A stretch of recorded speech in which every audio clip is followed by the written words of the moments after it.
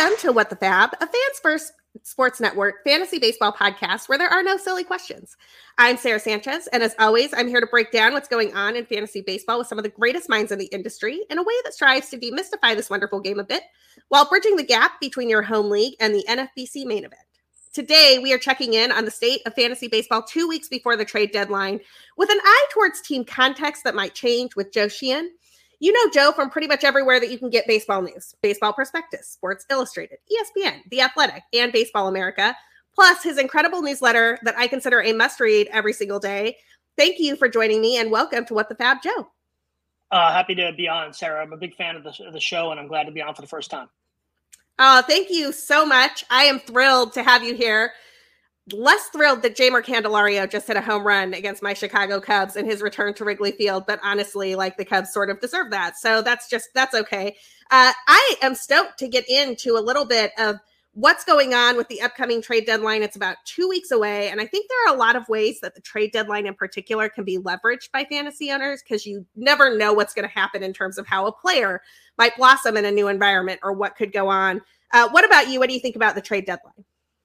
Yeah, it's an opportunity to make variance your friend because talking about only 2 months of play after the deadline, and you're looking for places where a player's role is going to change dramatically. He'll have an opportunity, particularly in situations where bad teams are dumping guys off their roster. I think about, you remember Frank Schwindel in 2021 coming up after the Rizzo trade and playing really well. I think about Joey Meneses last year in DC. Playing really well after they traded basically everybody, and trying to find those bad team options and saying, hey, look, because remember, if you're in fourth place in a league, in most cases, the difference between finishing seventh and finishing fourth doesn't mean all that much to you.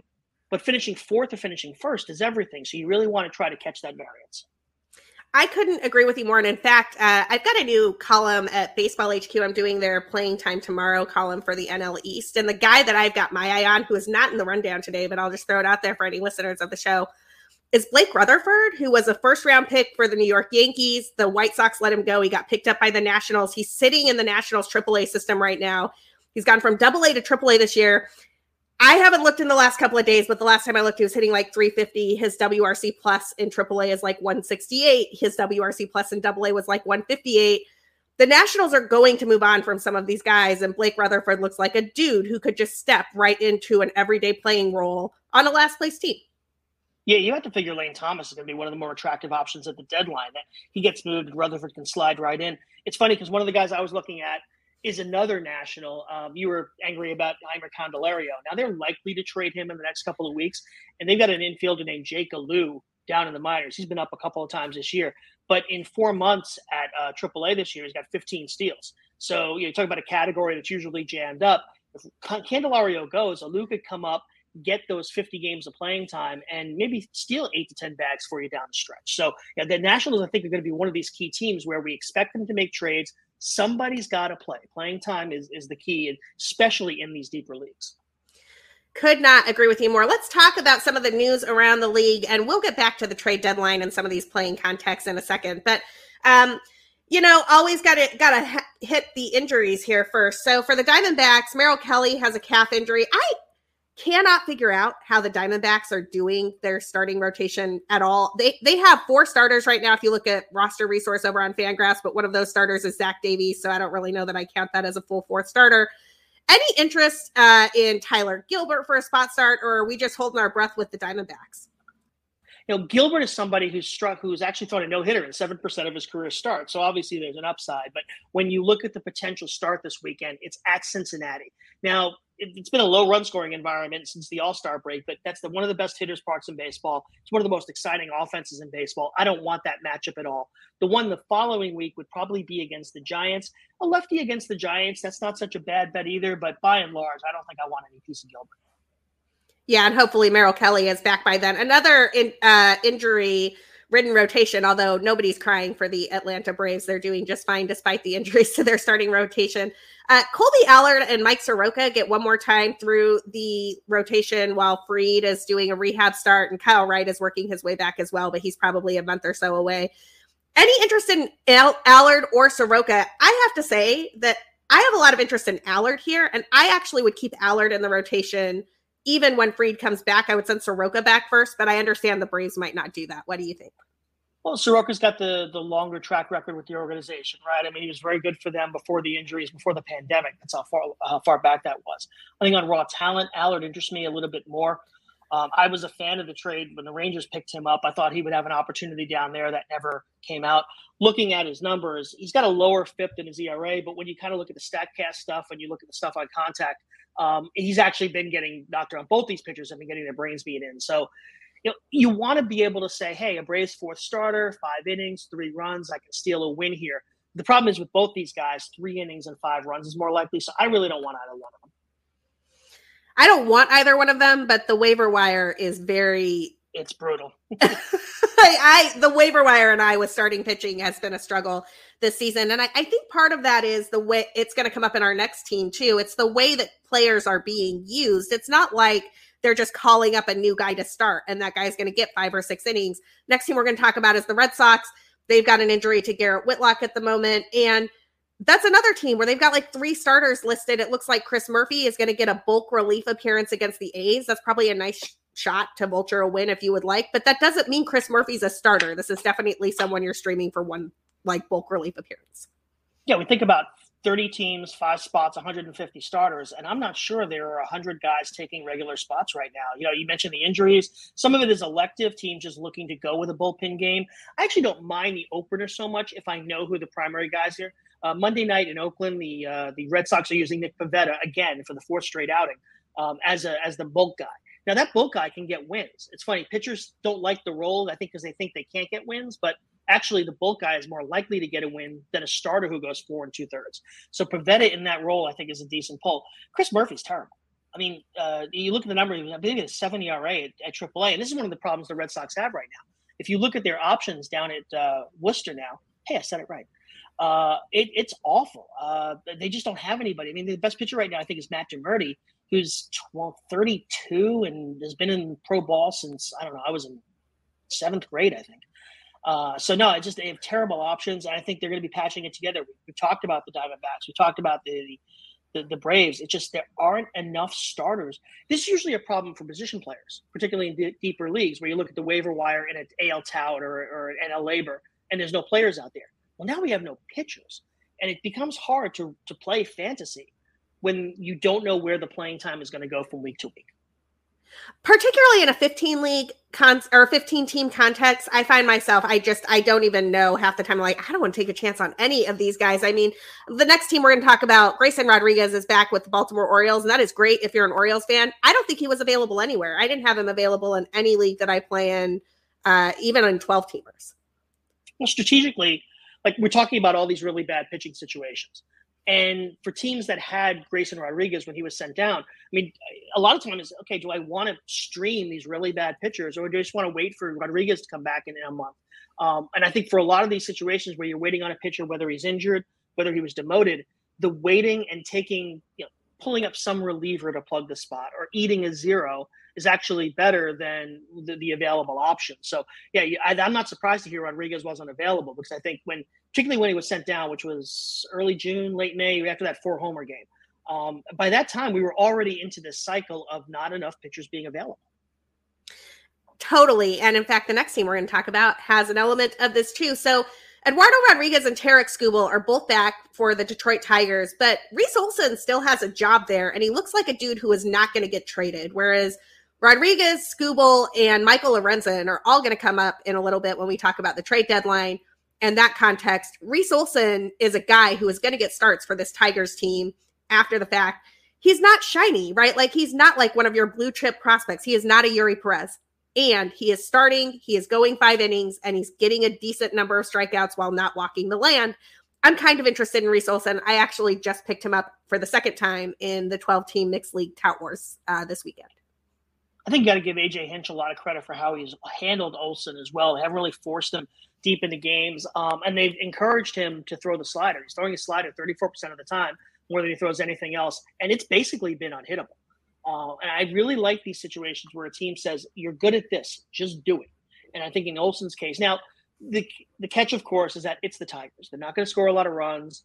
the bridge to Alex Lang, and frankly, the Alex Lang himself hasn't been that great. So the wins might not be there, but ratios and strikeouts have absolutely been there. And I think as long as they keep him in this limited role, he's a fantastic pickup for you.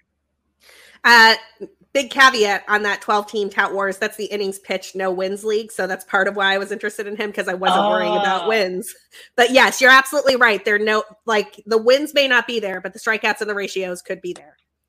Yeah, I know and I'm in OBP wins count, and I'm about ready to. I'm done with wins just as a category. I don't think we can get rid of them now. But I forget now that Tout and Labor, like each of the individual leagues actually uses a slightly different rule set. No, you're totally right. No worries. But Casey, Bubba, and I were just talking about this. We love that the rules in that 12-team mixed league, because you have innings pitched instead of wins. You have saves plus holds, which means you don't have I'm not sweating about the fact that I have Will Smith on that team, because it's like Will Smith is going to get holds or he's going to get saves. It doesn't matter. And then you have OBP instead of average, which honestly, I just prefer as a default mechanism, because that's how I think about players. But I understand why average is the traditional roto category. So if I were designing a 12-team league tomorrow, it would be the same rules as that Tout Wars league. Where are you placed right now? I think I was 4th coming into today, but I was 2nd going into the weekend. So I'm kind of it's a brutal little spread there. Home runs, stolen bases, ERA, OBP. You can add or drop some points real fast in that league. I've got a couple of trades potentially in the works that might help me out. I missed out on the LA sweepstakes. I did get Matt McLean. Sitting in the top 4, hoping that I can stave off some of the dudes who are charging right now. Have you won an industry league before? Do we count the Earth leagues as an industry league? I'm not in them, so obviously no, they don't count. I won Glarf last year. I'm thinking of Tout and Labor, I guess, mostly. No, So last year was my 2nd year in Tout, and I took 2nd. I was in 1st through July and August, and Matt Truss ran me down. And it happens, and I know exactly where it happened, and I know the mistakes that I made. And this year I find myself in a fairly similar situation where I'm sitting right about 2nd. Like I said, I was 4th going into today, but I think that was part of the wonkiness of the All-Star break in terms of where the categories landed. I've been sitting 2nd pretty steadily. Dylan White is in 1st right there right now. Truss is trying to run me down again. I had him on the show a couple of weeks ago, and we were talking about that. I have to tell you, I had $535 left the day that Ellie De La Cruz came up for a bid, and Truss bid $531. And I was just like, that is mean. So that was the other way. I doubled up the next highest bid in mixed labor, because I saw Mike Podhorse in that league. And he's such a prospect guy, such an upside guy, that I had felt like he was going to bid up, and he didn't. So I'm kind of stuck. With funny, we're talking fab, and my hands are tied mixed labor, but I felt really bad about the bidding until Ellie De La Cruz started stealing a base every 15 minutes. So he's a fun player to have. McLean's not bad either. Not a bad consolation prize, but Ellie's ridiculous. Yeah, I've gotten some really good pickups this year in that league. I mean, McLean was great. I picked up Jordan Westberg. I took a chance on Jordan Westberg. I picked up Jordan Westberg after he took the ball off the hand and we weren't sure he was going to play, because I figured I could do it for $20 in fab instead of $200 in fab. And I just eat the 0 if I had to, but I didn't have to eat the 0 because he wound up playing. But yeah, it's a fun league. It's been a lot of up and down and back and forth, and we'll see what happens. I would love to win Tout Wars. I'm not going to lie. That's where I'm at. I want to win one of these industry leagues one time, and then I can retire. But I did win Glarf last year, and that was a pretty big win for me. The Great Lakes Area Roto Fantasy League is part of the That's Earth one of the Network. Earth ones, right? Yeah, so Scarf and Nerf and all that jazz. Glarf has won the overall the last 2 years in a row, and that league has some pretty amazing fantasy baseball players in it, and so winning that last year was huge. I hear a lot about it. I listen to Jeff Erickson's podcast. He and I go back a long ways. I listen, and he's always referencing the Earth leagues and what he does. And I guess the other one is the TGFBI, which I got to get into at some point. Yeah. So I hear about all these acronyms. I've only ever played in Tout and Labor.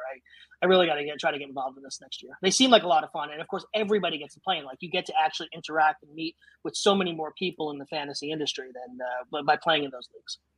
Well, and Glarf was really cool for a couple of reasons. One, we do an in-person draft. It was my first time doing an in-person industry draft, nice. Which was really fun. The second thing was I didn't think I had a shot to win that league going into the final week of the season last year. I was like 7 points out and I was in third. And I really just wanted to beat Dave McDonald. I was like, I'm going to pass Dave McDonald and that'll be great. And because of the way everything was bunched together in terms of wins and in terms of runs and one other category that I'm blanking on, I made up 7 points in the final day. That's a lot, man. Which shouldn't be a thing that you should be able to do in a roto league. Were you even tracking, or had you given up? Oh, I was tracking. I had I spent my last fab dollars on Yusei Kikuchi to put him into my starters because I was praying he would vulture a win. He vultured a win. Kershaw got a win.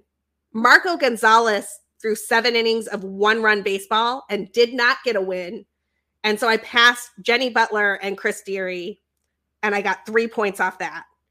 And then if you recall last year on the final day of the season, the Mets game was delayed. And so the only player that was outstanding that could change anything, Jenny had Daniel Vogelbach and could pass me in RBIs, theoretically. And I was just at the edge of my seat watching this Mets game. Because that would be the worst way to lose on one of the last at-bats of the season, you know? I mean, I thought Jenny had the league locked up, so I didn't even think I had a shot. And then when I saw the Kikuchi vulture win, I was like, oh, I think I just won Clark. It was really fun. Let's go through a couple more of these injuries back to fantasy baseball in 2023, not 2022. 2022 was a much better year for me. This year's been kind of rough for me. The Cubs have no Dansby. They have no Nick Madrigal. They are not buying anything by my vantage point this year, but they do have Patrick Wisdom and Christopher Morel fighting over a third base spot. Any interest in Patrick Wisdom? He does play most of the games against lefties, and the Cubs have a handful of lefties this week. Yeah, if it's a deep enough league, and he's really a streamer based on platoon options and ballparks. You know, we talked off the air about Christopher Morel and where he's eventually going to fit in for this team. I got to give the Cubs credit. I mean, they turned Wisdom, who's basically, I believe, a waiver claim a couple of years ago, into a pretty valuable player by just letting him do what he does well. Again, as a fantasy asset, it's got to be a pretty deep league, single league, mono, maybe even a mixed. Even at 15, he's probably just a streamer. But yeah, a lot of this is going to come down to your team's context. I look at thinking about the rosters I have, and one's an AL team, one's a mixed labor. Would I play him on a corner over Josh Bell? I've got Harold Ramirez in that mix. I've got Alex Kirilloff in that mix. Like, where would you put Wisdom in the context of those guys? I would take Harold Ramirez before Patrick Wisdom. Wisdom, if I knew he was going to get at least 4 starts on a week, I needed home runs, because that's the only category where Wisdom is really helping you. Obviously, like home runs, we get runs and RBIs too, but like home runs is the category. I would play Wisdom second, and I would play Kirilloff after that. But the thing about Wisdom with the home runs, and this is what makes him so tricky, he goes on home run binges like John Birdie goes on steal binges. And you can't predict that in advance. So if you're not playing his playing time, like if you're not, you are going to miss, you have the chance to miss 6 home runs in a week. Well, and that's where we get into the whole idea of variance. A guy like Wisdom might go 1 for 18 with 14 strikeouts, but the good week is going to carry you. And there's a lot of luck in this game. You got to be on the guy the week that he plays a lot. I think that as much as we put into predicting and figuring out who the best options are, to some extent, you just was the guy in my lineup the week he went off. Totally. Speaking of guys who can go off, the Reds are calling up Christian Encarnacion Strand. If you're in an NFBC league, you did not have a chance probably to bid on Encarnacion Strand yet. Most people did not draft him in their NFBC leagues. What is your interest here? The only thing I worry about, honestly, is playing time. I have a lot of Reds on my teams: Matt McClain, Jake Fraley, TJ Friedel. I'm curious where Encarnacion Strand fits in. I don't know that they would call him up if they weren't going to play him. And I agree. You've got Spencer Steer in that mix. You've got Joey Votto still in that mix. I'm fascinated by got to come up with CES. We'll call him CES. If you look at the numbers year over year, this is somebody who really had issues getting the bats to the ball last year, huge strikeout rate in 2022. And he gets to AAA. He's cut his strikeout rate significantly without losing the walk rate, without losing the bat, without losing the power. I'm kind of fascinated by him. I think in the spring, I was more dismissive, thinking he was, one of these guys who a heavy swing and miss guy who just had a big spring training. And when you look at the actual changes at Louisville this year, I'm a lot more interested than I was. Now, Will Carroll earlier today in his newsletter speculated that this is a call-up designed to showcase CES for a trade. And as you mentioned, they've got so many options on the corners that this may actually be what they end up doing with CES. I think for the short term, though, it's a really good pickup. And then if he does get traded, he probably gets traded into a situation where he walks into playing time for the rest of the season. So there's a lot of upside here. Awesome. I'll certainly be in my NFBC leagues next week. The Guardians are losing Bieber, who was probably their biggest trade asset, to an elbow injury. And we're going to talk about this in the trade portion as well, but yikes. I'm not worried about the Guardians' rotation depth. I am a little bit worried about what this does for Bieber owners. Like, what do you got to hold him, but like you're holding him for a month and you don't know where he's going to play next. I'm actually not sure I am holding him because at this point, he's not a big strikeout guy. He's not a great ratios guy anymore. I think there's a downside risk where he comes back and is, a 3.8 ERA, 1.25 whip guy who's not getting wins because that offense is terrible. I actually would be fine if you want, again, not a keeper league, obviously, but if it's a redraft league, I think Bieber may be a drop at this point. I don't have any shares of Bieber, so I haven't had to make this decision, but that's really interesting to think about because I was trying to figure out, I'm like, I would think I'd hold him just because of what we were talking about with the paucity of starting pitchers on the waiver wire. But I honestly don't know. You're absolutely right. He's not that high upside of a pitcher anymore. The cost is really high. You probably can't trade him at this point in time for anything. So it may just be a sunk cost. The Astros are about to get a bunch of guys back. It sounds like Yordan Alvarez is working his way back. Jose Altuve is working his way back. Urquidy's coming back. Pena's coming back. Anybody you're interested in here in terms of pickups? I know most of these guys are not available on the waiver wire, but it does seem like there's some playing time considerations for dudes like Mauricio Dubon, dudes like Corey Julks, guys who have been helping out fantasy managers a lot in the last few weeks. Who do you think is going to lose playing time? Yeah, I'm wondering if this might be the end of the road for Martin Maldonado because it seems to me they've got to find a way to keep Yanner Diaz in the lineup. This is not the offense that it's been in recent years. Losing Michael Brantley, if they thought they'd eventually get him back, he's been missing. Julks hasn't really matched that level of performance. Pena is not having the year that he had last year. I think when Alvarez comes back, especially if he's got to spend more time at DH, that's going to squeeze Maldonado. And Maldonado's been a wonderful defensive player. Obviously, been the catcher for a couple of champions for them, but basically the worst hitter in baseball. And as a Maldonado owner and AL tout, trust me, I'm perfectly happy to take the 170 average and the occasional home run. But I think he's the guy who's going to end up getting squeezed here. I think Yanner Diaz, they're going to have to catch him more. That's going to be, I think, the main change that happens here over the next couple of weeks. Oh, that's really interesting. I hadn't even thought about Maldonado as being the dude who might wind up out in that rotation. Good stuff. Let's jump down a little bit. The Mets are getting Jose Quintana back. And look, I know he's not flashy, but I picked him up everywhere that I could in the last couple of weeks on the cheap before he came back. He is a slightly above average dude who is going to throw you a lot of innings and probably going to get some wins. If the Mets do go into sell mode, he is going to be one of their most valuable starters. Any interest in Quintana?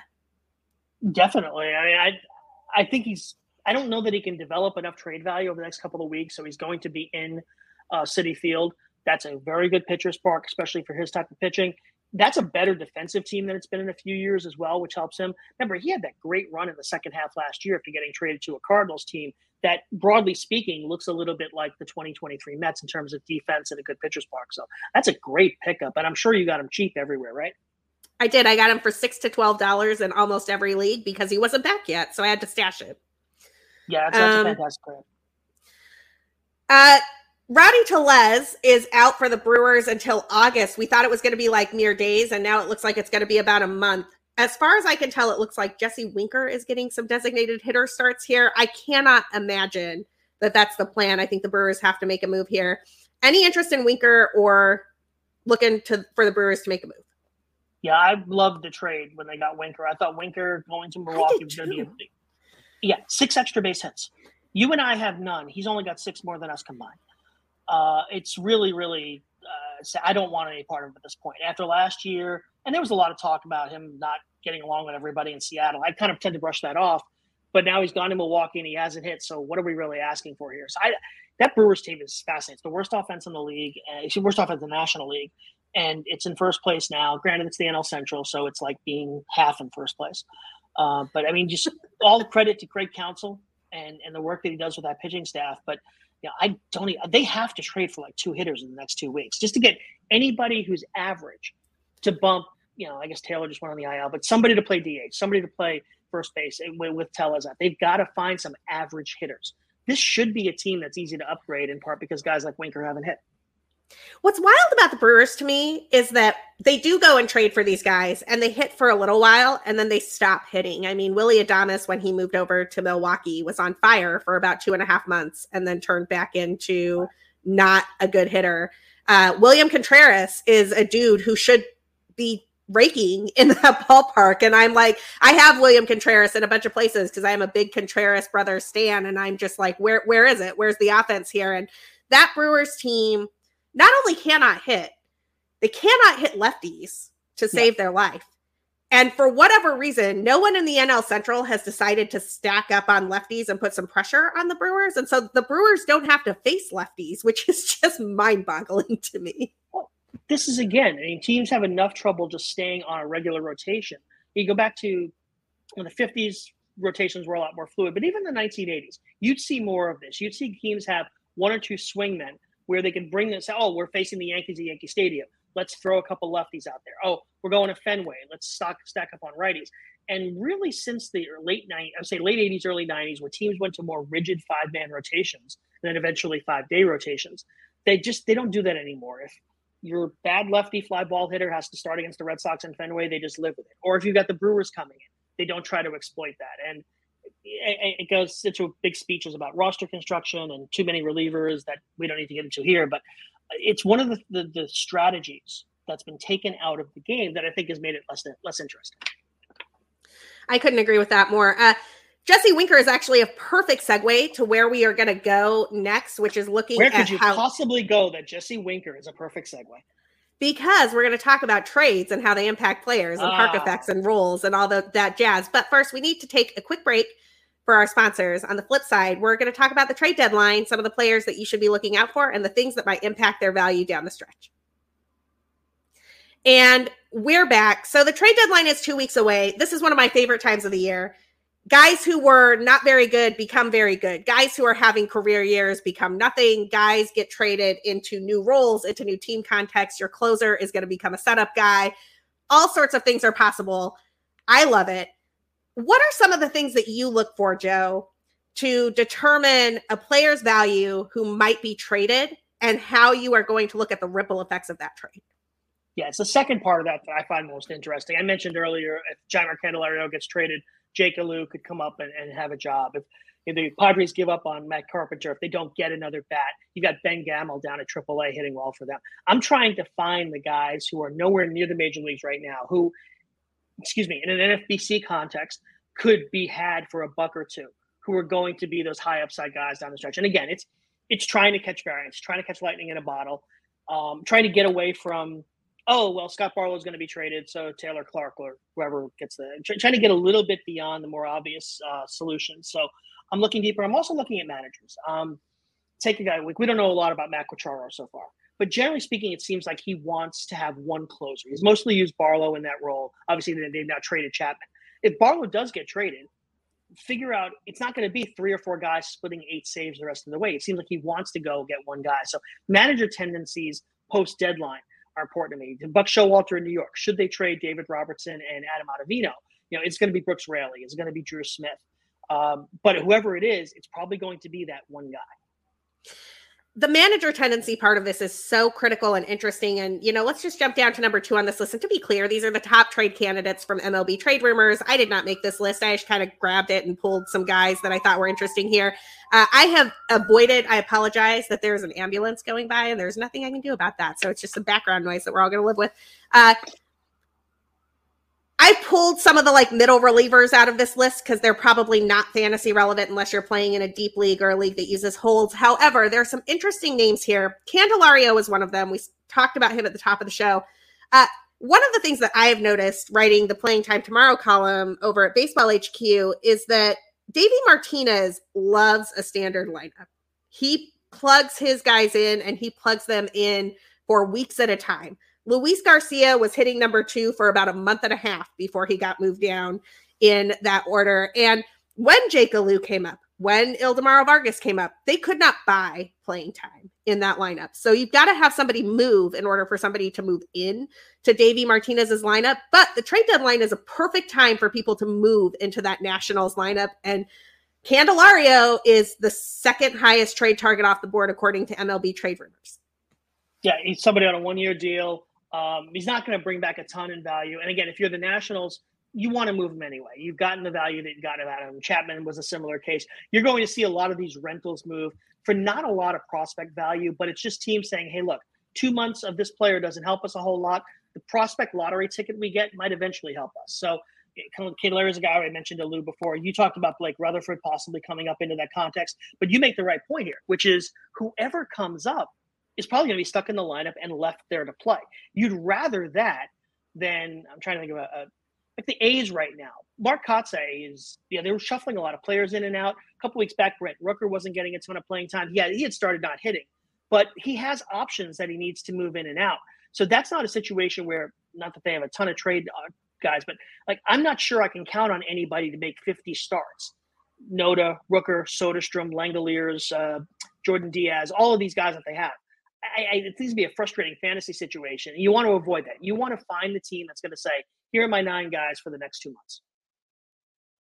Yeah, and a couple of other guys to keep an eye on in that Nationals context. Joe mentioned Jake Alou, who I agree is probably the next guy up. Carter Kieboom hanging out in AAA as well. It wasn't that long ago that Carter Kieboom was a top-tier prospect that we all thought was going to do some damage. And Ildemaro Vargas has also gotten some reps there. He's actually gotten more playing time than any of those other dudes. We're going to pause for a second, because that is right down my street. No, I have the same thing. It's a running joke on a lot of the radio hits I do, Sarah. I live between a fire station and a hospital, basically, on one road that connects the two. I get it all the time.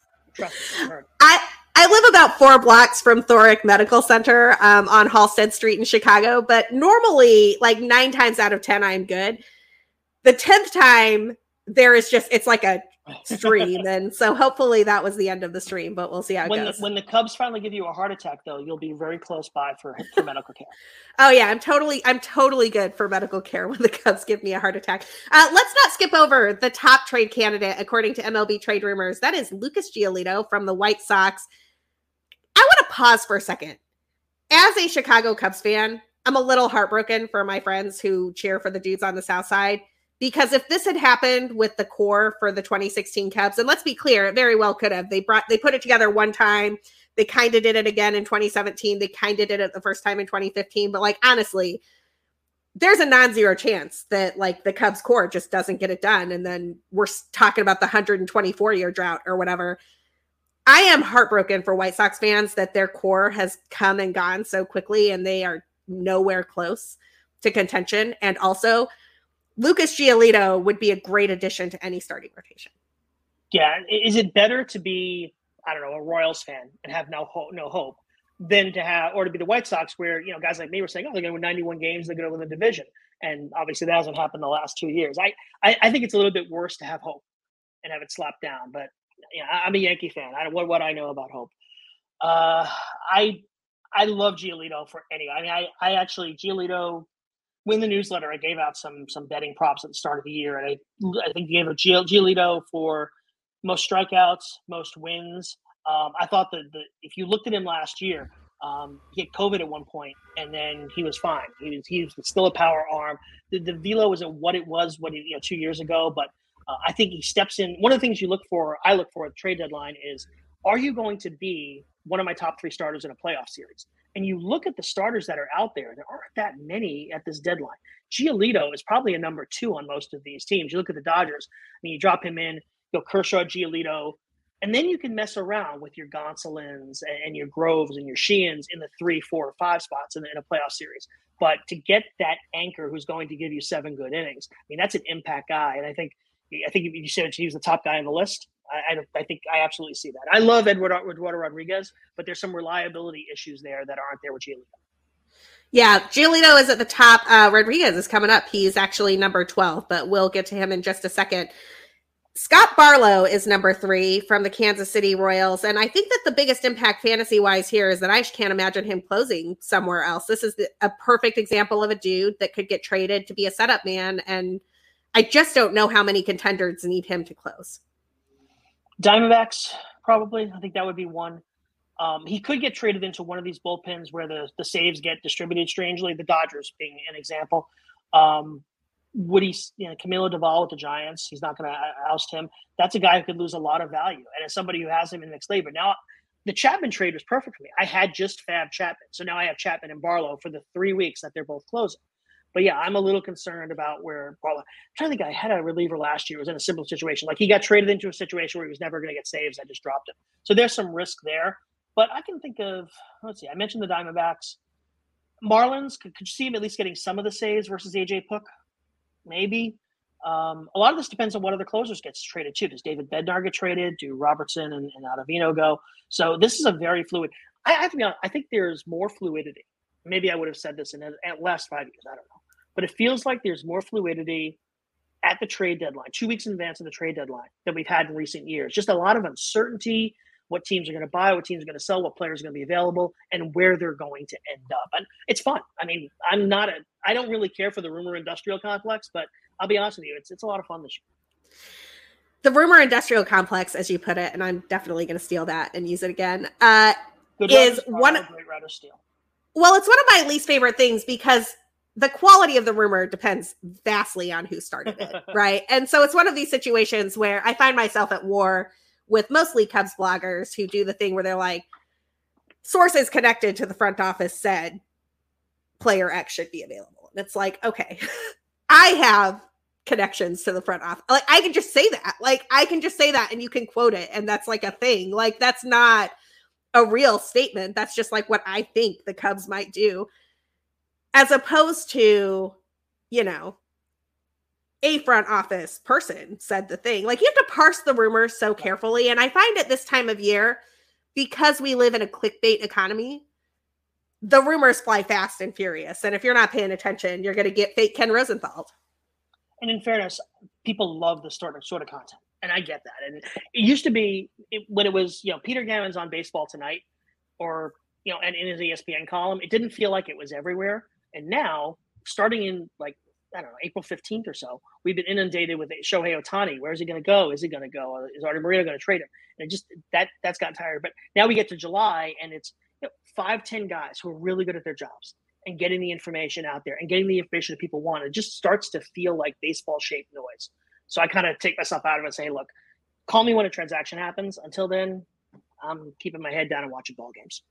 Yeah, I'm old enough to remember when WetBet broke the Quintana to the Cubs for Eloy Jimenez and Dylan Cease deal on Reddit. So all of us laughed at that and thought that was crazy. And then there it was, and it really happened. And that was just totally out of control. Speaking of some pitchers who might be dealt, the St. Louis Cardinals claim they are not going to do a full tear down. And also Jordan Montgomery and Jack Flaherty look like two dudes who could be similar to what you were talking about with Lucas Giolito, guys who could actually make a difference in a playoff race for a contender. Do you think Jordan Montgomery or Jack Flaherty get traded? From the noises John Mozeliak has been making over the last week, yes. And I think they held on as long as they could. And their bullpen blew so many games for them this year. This is a team that probably should be closer to 500, which of course would keep them in the race in the NL Central. And just every time we turn around, the bullpen's had a blow up. So yeah, I do think that the two rentals will go. I wouldn't guarantee it only because I think both those guys are interesting qualifying offer candidates. Like if I could have both those guys back for 1-18, I'd take that. And this is part of the dynamic that teams will think about. If I give those two guys the qualifying offer, that makes them less attractive in the market. They might have to come back and sign with me. So what are you going to get for 2 months for 8 starts of Jordan Montgomery or Jack Flaherty versus the 70th pick in next year's draft? It's a much closer run thing than it used to be because of the changes in the last CBA that reduced the value of compensation. There's an elaborate Wilson Contreras joke in here somewhere, and I can't quite put my finger on it. And I love a good Wilson Contreras joke, so I'm kind of bummed about that. But it is worth worth noting that, because Wilson is a player who didn't move at the trade deadline last year. It sounds like the Cubs had a deal to move him to Houston for Jose Urquidy straight up, that the ownership and Dusty Baker decided that they put the kibosh on that. Like, the front office was willing to do it.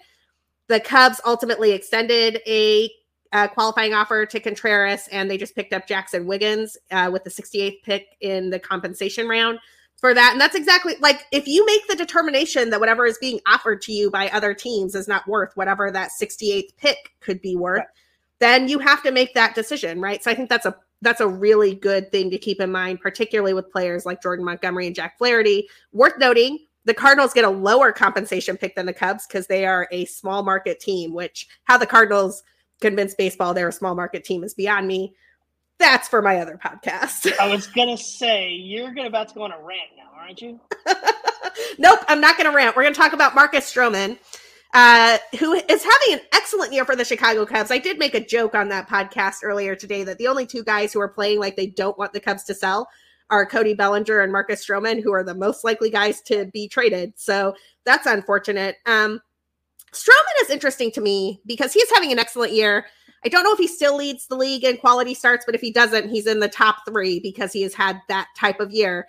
And he's had that type of year because the Cubs were very conscientious about putting together an exceptional defense behind him that would turn all of those ground balls from his sinker into outs.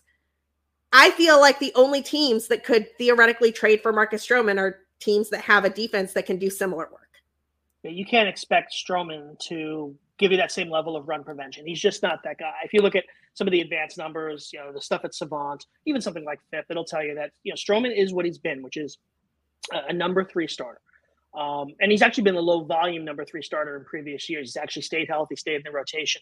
Talk about that equation of, is this guy going to start one of the top 3 games in a playoff series? I think Stroman fits that bill, but he's also somebody who's, he's going to give you 6 innings. He's going to allow some balls in play. He's not going to be able to get you those big strikeouts. So if you're trading for him, he really caps the value. And this is the tough situation for the Cubs, because if you're Stroman, you really probably want to hit the market off this year. You're not going to accept it's a mutual option, if memory serves. It's a $21 million player option, I believe. Yeah, it's 1 in 21, or I can go into the market and get 3 in 75 or something. It's really not a tough decision. So this was a tougher decision 3 weeks ago. The Cubs are now 6 under 500. I don't realistically think they're a playoff contender. So now it's, again, you want to cash him in, and Bellinger being the same type of guy. It's a shame because it was a good signing, and they just weren't good enough as a team to kind of convert that around him. But I agree with you. I think that and it makes it harder to trade Stroman, because if you're a team with a bad infield defense, I remember when the Cubs got Matt Garza 1,000 years ago, or they traded Garza to the Rangers, and he just blew up. And it was the same thing where it wasn't a good fit for the 7 guys behind him. So the Cubs really have to pick their buyer carefully. Yeah, could not agree with that more. Speaking of former Cubs, David Robertson is definitely on the block for the Mets. That probably opens up some save opportunities for Adam Ottavino. And I am very grateful Past Me backed up David Robertson with Adam Ottavino pretty much everywhere that I possibly could. The question for me is, David Robertson has been great this year. Would he still close wherever he goes? I think he's on that Barlow level where I can find some bullpens where he would close. I might even find managers who would be more likely. So I mentioned the Marlins earlier.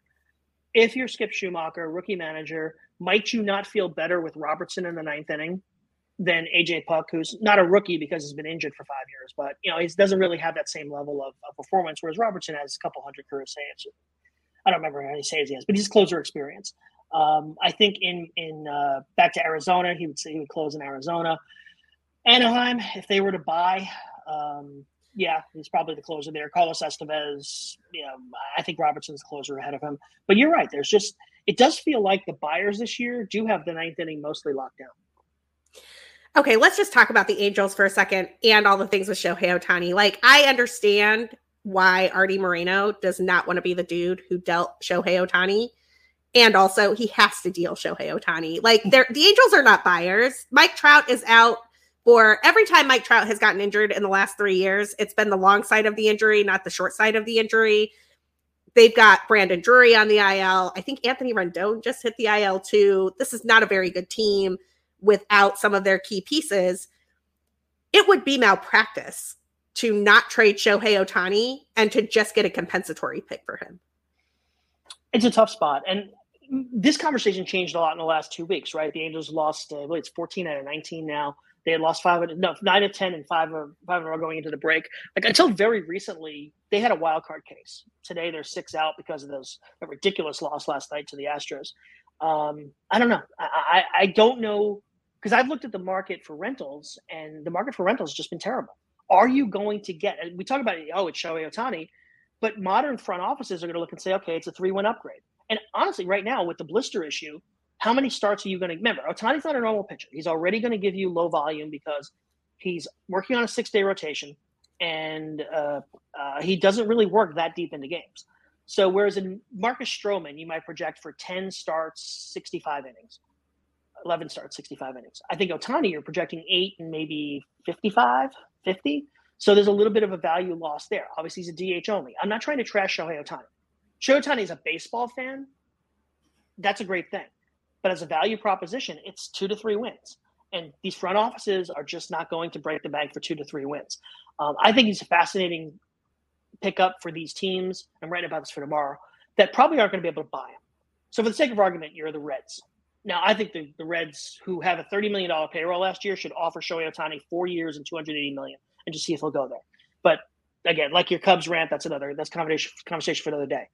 But the Reds, the Orioles, maybe even the Guardians, they have these backlogs of prospects right now. The Orioles are never going to be able to play all those infielders. So they can overpay for those 3 marginal wins that right now could win them the NL East, AL East. The Reds, we just talked about CES possibly being blocked. Spencer Steer, you mentioned have a couple of their outfielders. Package a couple of them, not Ellie De La Cruz, obviously, but if you trade McLean and CES in a pitcher for 2 months of Shohei Ohtani, and it leads to you filling that ballpark down the stretch and maybe winning the division. They're actually only a couple games out of the wild card too. Like they have 2 paths to the playoffs. I don't know. I'm again, because I'm writing this tomorrow, it's on my mind. But like these teams that probably aren't going to be able to sign Ohtani or don't think they can sign Ohtani or not going to contend, I think are more interesting landing spots for him than the Dodgers or the Mets or the Yankees or the teams that we're going to hear about. I 100% agree with you. And the team that I keep thinking about here, again, NL centric over here, but like is the Milwaukee Brewers, because the Milwaukee Brewers are reticent to trade prospects. And I understand why. Like there have been rumors this year about would they trade Burns or Woodruff a year out to try to like replenish their farm system, sort of what they did with the Josh Hader deal last year. And yet the Brewers have a ton of outfield talent, like a glut of outfield talent, right? Like they've got Joey Wiemer up there right now. Sal Frelick was in the mix this year. Garrett Mitchell is dealing with his shoulder thing. Like they have a ton of really interesting talent. Jackson Chourio is in Double-A. He's not that far away. Like it's one of these situations where if you're the Milwaukee Brewers and you can package one of your pitching arms, which let's be clear, the Angels could use some pitching, and one of those outfield prospects, and you get 2.5 months of Shohei Ohtani to try to actually run down the postseason, which you have failed at miserably for however long. I would do that in a heartbeat. Like, admittedly, I don't run the Milwaukee Brewers, but the Brewers and the Reds are both really interesting landing spots for me for Shohei Ohtani, and I couldn't agree with you more. The Orioles are too. Yeah, you got to have a team that's willing to overpay a bit. You mentioned the Brewers. I'm not sure they can get it done without putting Chourio into that deal. You mentioned Weimer, the kid Misowski has been up recently. Freeland got hurt. Come to think of it, Garrett Mitchell got hurt. They did a tough year for their prospect core. Somebody mentioned the Mariners to me. And again, I think that because it's a Japanese, it feels like the Mariners are always rumored to be after whatever Japanese player is on offer. But, they still got, even after the Castillo trade last year, they've got some prospect depth. They'd probably have to empty the system to get Ohtani. And one of the things about, you agree with me on the Orioles. The Orioles and the Reds are teams that can put together a legitimate package for 2 months of Ohtani, overpay a bit for the name value and the hype and all that, and still have a really good farm system. We'll see if there's a willingness to do that. I don't think it's the kind of move that Mike Elias would make. I guess I keep thinking about the Reds. I think I'm just excited because the Reds have finally generated some excitement in Cincinnati. And the idea that Ohtani would be part of that and possibly bring the Reds to the playoffs. It seems like a great story. I am a Cubs fan since I was 4 years old, and I love this Reds team. It worked out okay. I spent many years watching Cubs teams fail, and then I lived 5 blocks from Wrigley Field when they won it all, and so it honestly worked out okay. No complaints whatsoever, but I have no hard feelings against the Reds. The Reds and Cubs don't really have a rivalry as far as I'm concerned. They've never really been like at each other's throats at the same time, and it's one of these situations where I'm like, I don't know. I like Joey Votto. I like Ellie De La Cruz. I like Matt McLean. This is fun. Like, I actually wrote a piece a while back about wondering why the Reds were fun and the Cubs were not when they had similar records before the Reds blew past the Cubs. Anyway, check that piece out. It's a great piece over at bleedcubbyblue.com. Let's get through a few more of these possible trade candidates, and we'll let Joe get on with his day. Tommy Pham is interesting to me, mainly because when he is good, he is very, very good. When he is bad, he is horrid. The Mets are bad right now. They have no incentive to keep Tommy Pham around. I'm curious where he could wind up because he seems like a guy that sort of is very context dependent on whether or not he's good when he gets traded. There's a certain amount of soft factor when it comes to Tommy Pham, right? He's kind of a strong personality, and maybe that affects the players that you get. You got to integrate them into your clubhouse. Just from a baseball standpoint, though, he's really been one of the better fourth outfielders in the game for a while now. The OBP skills have always been there. He's always been able to hit lefties as well. Can fake center field, maybe less so now that he's, 34, 35. You look around, I think he'd fit on the Braves, maybe as a part of a platoon with Eddie Rosario. We just mentioned the Brewers. The Brewers need any ambulatory outfielders. I think that's a fit as well. Teams that are really good at integrating their bench. I think there are a lot of spots where he could land. Those are the two probably that jump out at me. We talked about the Guardians trading for outfielders feels like forever. They're very left-handed in the outfield. For some reason, they've decided they don't like Oscar Gonzalez. So you put him out there with Quan and Brennan. Maybe he helps. Maybe he bumps Miles Straw off the roster. So, yeah, there are a few landing places for him. Miles Straw getting bumped off the roster would be devastating for some of my 15-team leagues where I'm counting on him for stolen bases, although really he has not been doing as much as I had hoped this season at all. Yeah, unless he can steal first in those leagues, you might be in trouble. It's been hugely problematic. Let's talk about another player that's, I wouldn't even say near and dear to my heart. He's only been on the north side of Chicago for half a second, but Cody Bellinger, the surface looks so good. He had a 2 home run game to come off the All-Star break. He had a grand slam the next day. If you look at his OPS or you look at his home run numbers, you probably think Cody Bellinger is back. I look under the hood and I see a dude with the lowest barrel rate of his career. His max exit velocity is bad. His average exit velocity is bad. He seems to be getting some good BABIP luck from pulling the ball and being fast still. And to be clear, Cody Bellinger is the best center fielder and first baseman that the Cubs have. So I'm not keen for them to part with him. But I do think that they would be incorrect to hold on to him if they can get anything of value in return, given what's going on under the hood and what he could net them. Yeah, I lean super heavily on the quality of contact stuff that we get at Baseball Savant, all the great work that Tom Tango and Mike Petriello and those guys do. And, Bellinger, let's not use the word luck. Let's just say that Bellinger is getting more from his contact than all but 3 players in baseball. You look at the expected slugging based on the batted balls, you look at the expected WOBA, and it's 100 points of difference. And I don't want to bet into that. If I have him, like if I could get Cody Bellinger to re-up for 2 and 30, I might take a chance there because especially if I could play him instead. Now, one of the issues the Cubs have is that Pete Crow Armstrong is coming. You've got Suzuki signed, you've got Happ signed. You don't really have a spot in the outfield for Bellinger, and a lot of his value is defensive. So you're kind of trapped. You're probably not this good. You probably don't have the space to sign him. They have him playing first base because by the way, did Matt Mervis die? Did I miss something? Okay. I am so angry about the Matt Mervis stuff because, again, if you go under the hood at Baseball Savant and you spend some time in the StatCast numbers, Matt Mervis was fine. The hard contact is good. The barrel rate is good. He got super unlucky. That's a dude whose expected WOBA is, and I don't know if it's quite 100 points higher than it should have been, but it's in the 70, 80 point range higher than it should have been. I don't know this number off the top of my head, but I would guess that that's about where it is. Matt Mervis had 2 problems. One, the defense was not great. Cody Bellinger is a better defensive first baseman. Now, admittedly, Matt Mervis might just need to figure that out at the big league level. And frankly, the Cubs are having a season where they should let him do that. I don't know why they're not letting Matt Mervis play first, Christopher Morel play third, and whatever errors happen, they happen, and we figure it out, and they're better in 2024.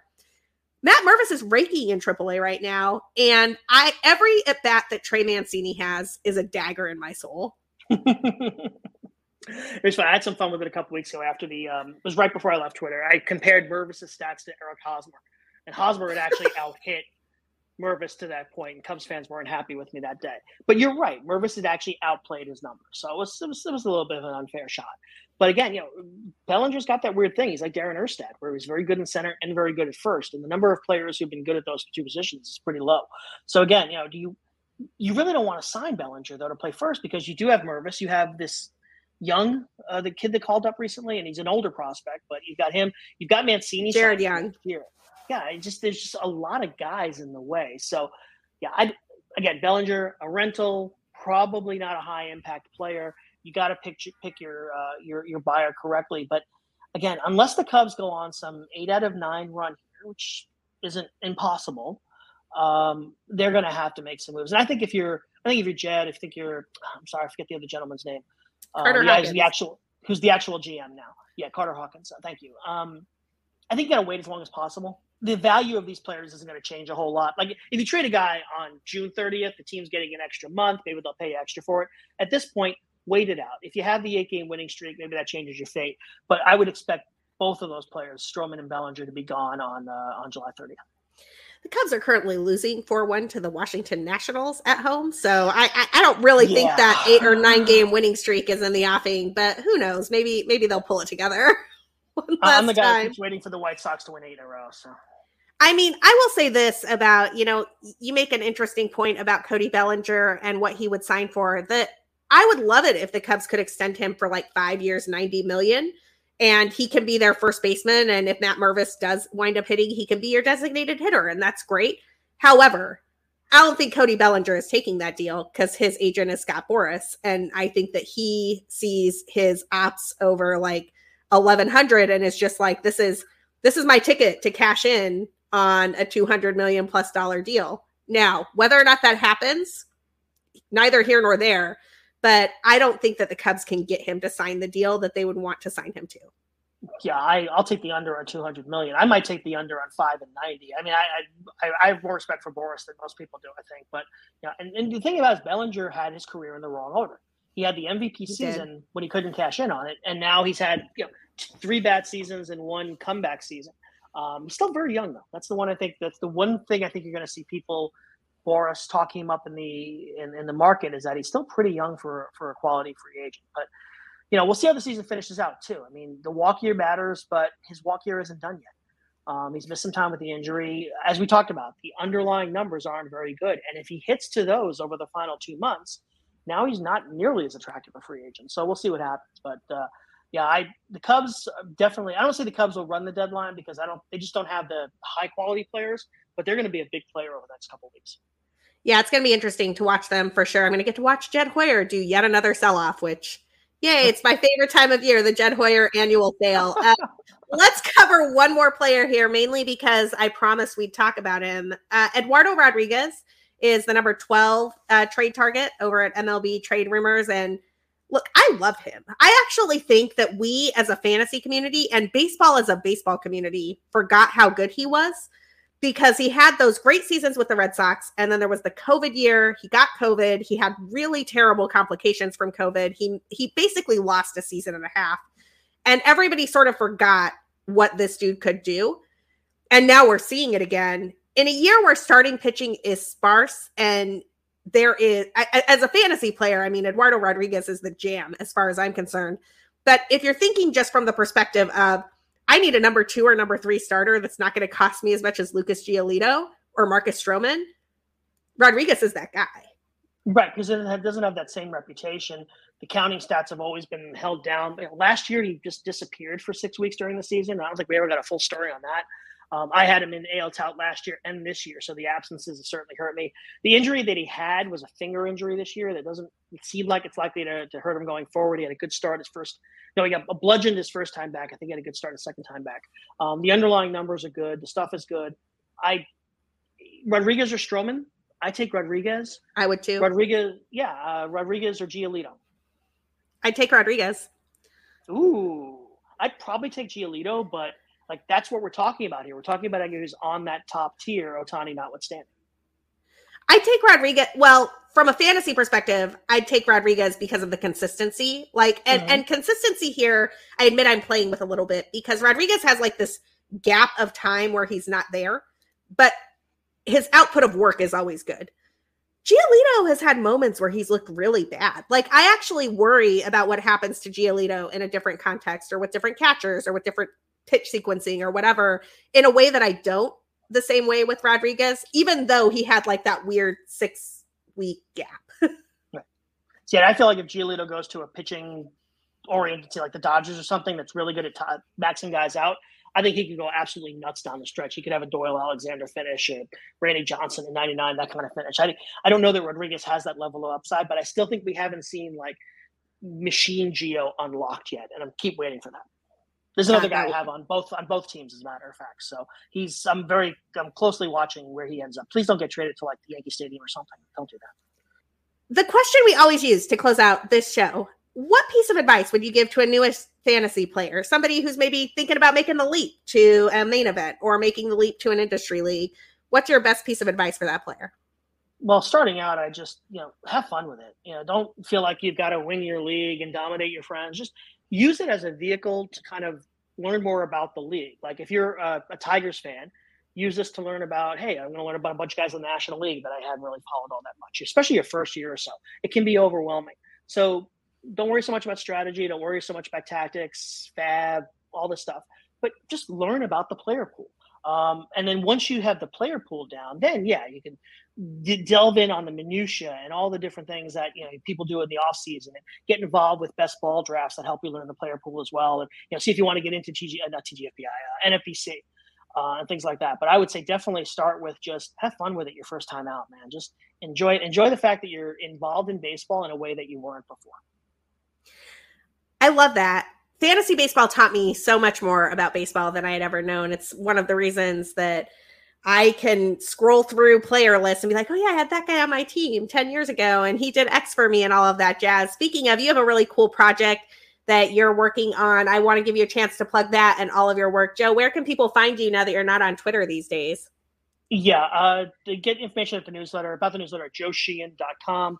The subscription information, I've been running the newsletter now for this is the 14th season.